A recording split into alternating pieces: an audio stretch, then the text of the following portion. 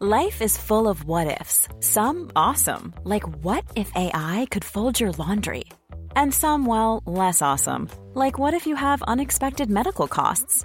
United Healthcare can help get you covered with Health Protector Guard fixed indemnity insurance plans. They supplement your primary plan to help you manage out-of-pocket costs. No deductibles, no enrollment periods, and especially no more what-ifs. Visit uh1.com to find the Health Protector Guard plan for you.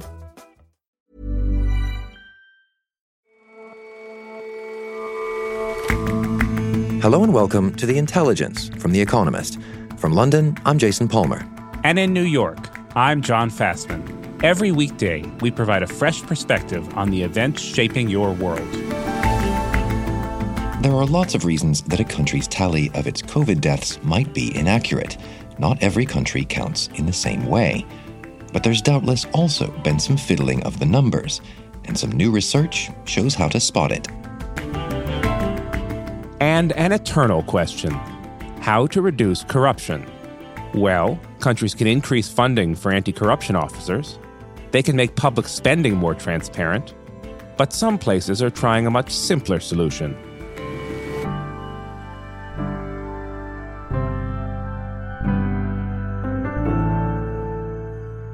First up, though,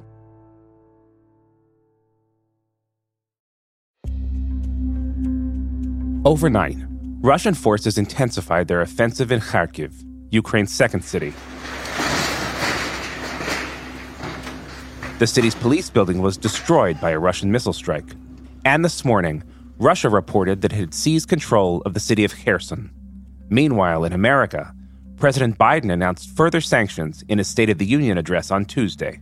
Tonight, I'm announcing that we will join our allies in closing off American airspace to all Russian flights, further isolating Russia and adding additional squeeze on their economy. But in the days to come, what the world's second biggest economy does will be just as important. Last month, before Russia's invasion, a Chinese foreign ministry spokesman urged both sides to refrain from escalating tension. 解决乌克兰问题，还是要回到新明斯克协议这一原点上。 When the fighting began last week, China again called for all parties to find a diplomatic solution. 侵略的定义，我想我们还是 And yesterday, China offered to play a role in peacemaking talks. 认为一国的安全不能以损害他国安全为代价，地区安全。 But what it really wants is unclear. China is treading a fine line between trying to appear an honest broker and preserving a relationship with Russia that's stronger than it's been for decades. The relationship between China and Russia is close as it's been in 70 years. Russia and China have been growing closer for more than 2 decades now, but it took a big step forward on February 4th when Putin and Xi met in Beijing as the Winter Olympics were about to begin. Gadi Epstein is our China affairs editor. 始终保持双边关系的稳健前行。Что касается наших двусторонних отношений, то они развиваются действительно поступательно, в духе дружбы, стратегического партнерства. They issued a joint statement that was rife with ideological language. They sort of claimed to be the guarantors of true or genuine democracy. And they derided other countries, unnamed countries, that they said were determined to impose their democratic standards on other countries. So it was quite a striking kind of ideological statement. But the biggest leap that Xi Jinping took in that joint statement was he decided to sign on to Putin's opposition to the expansion of NATO. That was a first for China. And he was doing that just as Putin was massing troops on the border with Ukraine. This was a pivotal moment in China-Russian relations. And it was a big risk for Xi. So, Gadi, you talked about Russia and China's increasing closeness. I'm curious to what extent that closeness is a product of their relationship with America. There's some element of them being pushed closer together by their sort of shared sense that they are being pressured by the West. Or in Russia's case, Putin has gone on about this for years, about being threatened by NATO, by Western encirclement. And for its part, China feels very similar pressure in Asia and very similar pressure from America. But they also have a shared, to an extent, ideological view of the world. They are both authoritarians. Xi Jinping has spoken of how they view the world in a similar way. They view governance in a similar way. I think there is, if not deep trust, there is a genuine sense of aligned interests. Some of that is driven by how the West treats both countries, but a lot of it is sort of organic to China and Russia's political systems and their political outlooks and their ideological outlooks. And Gadi, given that relationship, given those similar outlooks, what has China's response been to Russia's invasion? Well, in its public statements so far, China has been trying to have it both ways, with language that can seem very tortured. They want to be seen as responsible actors, even as peacemakers, and have called repeatedly for de-escalation and talks, and offered to play a role in that. But they also use an all-sides framing in lamenting the fighting, and they have repeatedly supported Russia's grievances and blamed the U.S. and NATO for provoking Russia and making the situation worse. Even when Russia heightened the readiness of its nuclear forces, China found a way to blame NATO, not Putin. So now, as the war gets uglier, I think we'll hear more talk of China worrying about civilian casualties and hoping for peace. But it's important to pay close attention to the words. China's diplomats speak in very precise language, and they have not come anywhere close to condemning Russia's actions, nor even used the word invasion to describe what Russia has done. So Russia has had some exceptionally harsh sanctions imposed on it by Western powers, including sanctions on access to American technology, which will probably affect, I would think, a range of things in Russia, from the country's ability to build up a strong aerospace sector to whether individual Russian phones will work. Now, I would think that they turn to China to try to fill some of those gaps. Will China be able to fill them? Will it find itself with a greater role in Russia's development and economy than it has now? I think the short answer is yes. I do think that China will be able to fill some of those gaps. Most of the business that flows between China and Russia will be unaffected by sanctions, I think. You have Huawei, which of course has been the target of U.S. sanctions and export controls. They should be able to sell 5G technology to Russia, where Western competitors like Ericsson and Nokia will be locked out. China's development banks or policy banks can lend to Russian enterprises with little fear of running afoul of the financial sanctions that target commercial lending. And for years now, the two countries have been reducing their reliance on the dollar to settle trade, which is a conscious effort on the part of Russia to insulate itself from American sanctions. So what does that mean? Does that mean they're somehow immune to these sorts of sanctions? So, the one kind of big area where there is a real question mark is in oil and gas. China purchases a tremendous amount of oil and gas from Russia. It's a majority of what they buy from Russia. But it's unclear whether the Biden administration really will ever take that step to bar the purchase of oil and gas from Russia in a way that could affect how China's transactions with Russia. It doesn't look like they're going to do that. It looks like the Biden administration is concerned about energy prices, compounding inflation ahead of the midterms in November. And in fact, China could even increase its business with Russia in this regard. I mean, the suspension of Nord Stream 2 creates an opening for China to get a better deal in negotiations over a pipeline project that they've been negotiating with Russia for a long time that would actually carry gas from the same fields that supply Europe. So you could even see more business between Russia and China in oil and gas. So, Gadi, we're almost a week into this war. Do you think China knew what it was signing up for when she issued that joint statement with Putin? Well, this is the big question out there for people watching China. What did she know and when did she know it, to coin a phrase? But I think it's hard to argue, as some have, that he was played, that he had no idea that Putin would actually go ahead and invade Ukraine. I think logic would dictate that China would have had to take into account at least the realistic possibility that Putin would follow through on what he was threatening to do. Putin has done so in the past. It's not like Xi Jinping is a stranger to Putin's methods or logic. Meanwhile, the evidence that some cite for the notion that China was taken by surprise is comically thin. We have to remember that it is in China's interest to not be seen as having any foreknowledge of the invasion or believing it was likely. And it serves their interests in the West to have this perception out there that even they were taken by surprise. And maybe they were, and maybe they will become more publicly and visibly uncomfortable with their position as the war drags on. But there's just no evidence to indicate that on February 4th, Xi Jinping didn't know what he was doing. Gadi, thanks so much for joining us. It was great to be with you, John.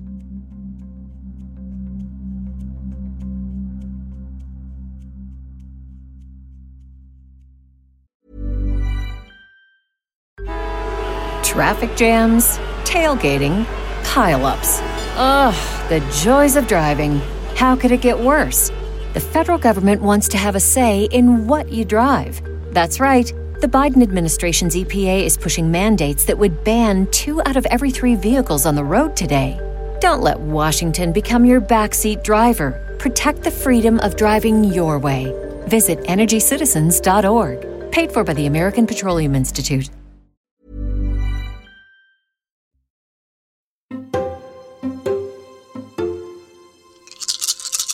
If you roll 6 dice, on average, you'll get 1 6. But that average hides variation.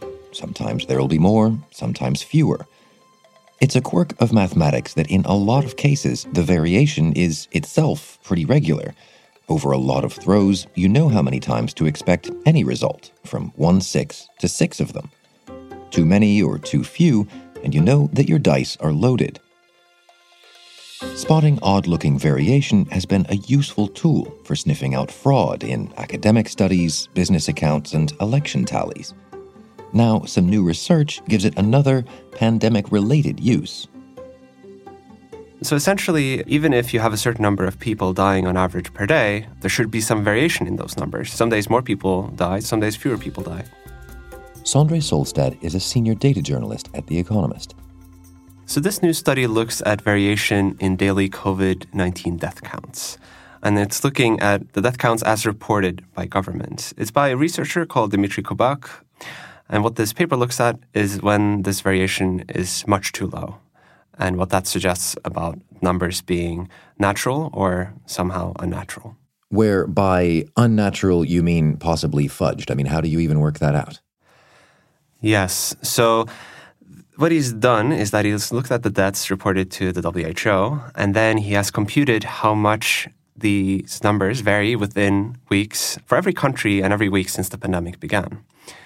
Now, he has then compared that variation to that of a common statistical distribution known as the Poisson, named after a French statistician, which is often used to model counts like these.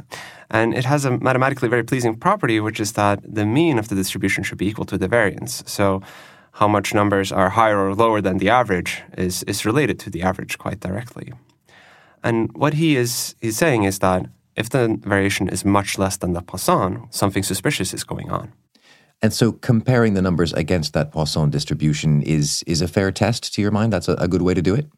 So in many ways, it's a very easy test, actually, because you would expect the distribution of death counts to be much more varying than a Poisson. Because, you have things like super spreader events, you have weekday effects. There could be more deaths registered on a Monday as work from the weekend is picked up. And weekends could be more quiet as deaths take longer to process then. And so finding death counts that are distributed like a Poisson would actually be death counts that vary very little compared to what one might expect. Now, this is a pretty easy test, but Mr. Kubak made it easier still, only failing a country if it had at least 15 weeks in total in which it failed this test, or 4 consecutive weeks failing it. Right. So if a country is faithfully reporting its numbers, then they should come out of this test, I guess, with flying colors. Well, what did he find? So he found that the vast majority of countries passed the test with flying colors and had no significant issue at all. So it's important to note that not failing this test is not proof that the numbers are accurate. All it says is that they did not have numbers that were obviously unnatural. So you could imagine that some countries could be tampering with these numbers, but just doing it in a very sophisticated way. Or, as the case in most countries, especially those except the very richest ones, you could have limited testing, in which case the numbers would be much lower than they should be for that reason. However, some countries did fail this test, 17 in total, and Mr. Kubak believes that this suggests somewhat clumsy foul play. So 17 countries fail what should have been an easy test. What does that look like? Give me an example. So you could take Russia's numbers from August of last year as an example. There, daily death tallies never went lower than 746 and never higher than 799. In the United States, by contrast, they ranged from about 100 to 2,200 in the same period. Now, the number 799 also suggests a reason why some states might do this, which is to avoid crossing certain thresholds which might be politically sensitive. In any event, the Russian neatness continued into September. In that first week, they ranged from 792 to 799. So looking at those numbers from first week of September, you could do a little back-of-the-envelope calculation and compare it to what one would expect. And one would expect such a number to appear about once every 2,700 years, if these were the result of a Poisson process.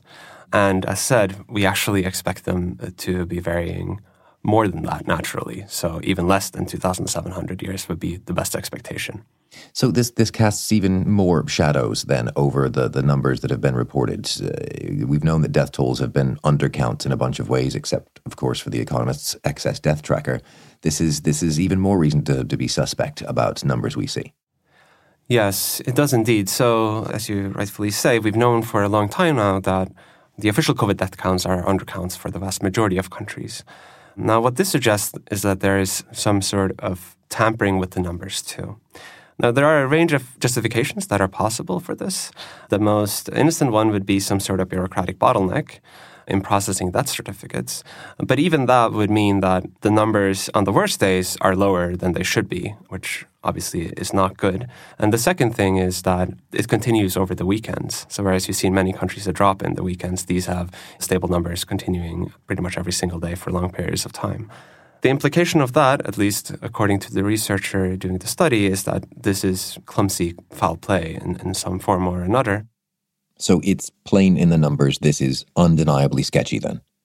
I reached out to a professor of statistics at the University of Oxford to discuss this study, and there I spoke with David Steinsaltz. He essentially told me that while he can't say anything about the motive behind these numbers appearing like they do, there seems to be no way they could be independent observations. So something is clearly going on. The list of suspicious countries are almost exclusively dictatorships without a free press. So one could suspect that since they do not have any independent news media to look at these numbers and question them, they feel more emboldened to tamper with them. Thanks very much for your time, Sondre. My pleasure, as always.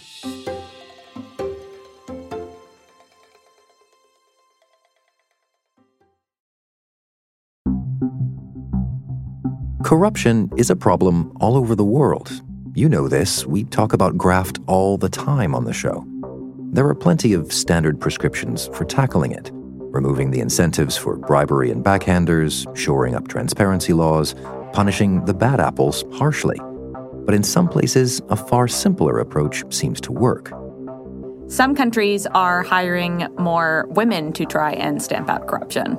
Elise Burr writes about foreign affairs for The Economist. In 2011, a state in Mexico hired an all-female traffic police unit to tackle corruption, and Peru did something similar in the late 1990s. Why are they doing that in a bid to stamp out corruption? Well, in 2001, some researchers from the World Bank published a study. It looked at 100 countries, and it found that in places where there were a higher percentage of female legislators, officials were less likely to ask for bribes. And that set off other academics to look into this question. New research from a group of academics found that in China, between 1979 and 2014, high-level female bureaucrats were 81% less likely to be arrested than their male colleagues for corruption. The same study found that in Italy, between 2000 and 2016, female bureaucrats were 22% less likely to be investigated for corruption. And what's the idea behind this? Why is that gap there? Well, one explanation is that women have fewer opportunities to take bribes or improperly wield connections. A lot of corruption thrives within old boys' clubs, which tend to exclude women. Another explanation is that female politicians avoid corruption because they are punished more heavily for it. Malawi provides one example of this. New research finds that Joyce Banda, who was Malawi's president, may have been punished for corruption more so than her male predecessors did for basically doing the same thing. So the idea is not that women are less corrupt, they just simply have fewer chances or bear a greater risk if they get caught at it. Right. The explanations are grounded in the reality that women have less power than men. So maybe in countries where the gender gap fades, we could see any corruption gap also fading. This has happened with women and general crime. In the past 50 years, women have become more criminal. That's in part because technological and social progress have allowed women to work outside the home, and that includes both working legally and illegally. So the depressing conclusion is not that men are going to get less corrupt, but in time, women will reach the same levels. Yeah, it's possible. As the ranks of female officials grow and women find themselves on the same footing with men, stereotypes may fade, and women might even start establishing their own old girls' clubs. Thanks very much for joining us, Elise. Thanks for having me, Jason.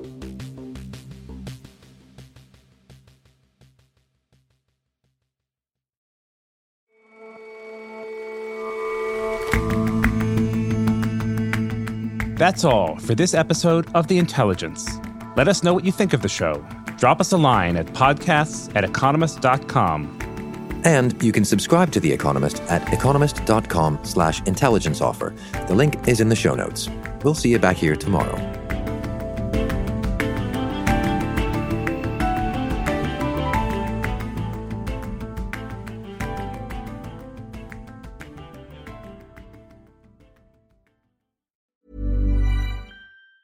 Even on a budget, quality is non-negotiable. That's why Quince is the place to score high-end essentials at 50 to 80% less than similar brands. Get your hands on buttery soft cashmere sweaters from just $60, Italian leather jackets, and so much more. And the best part about Quince, they exclusively partner with factories committed to safe, ethical, and responsible manufacturing. Elevate your style without the elevated price tag with Quince. Go to quince.com/upgrade for free shipping and 365-day returns.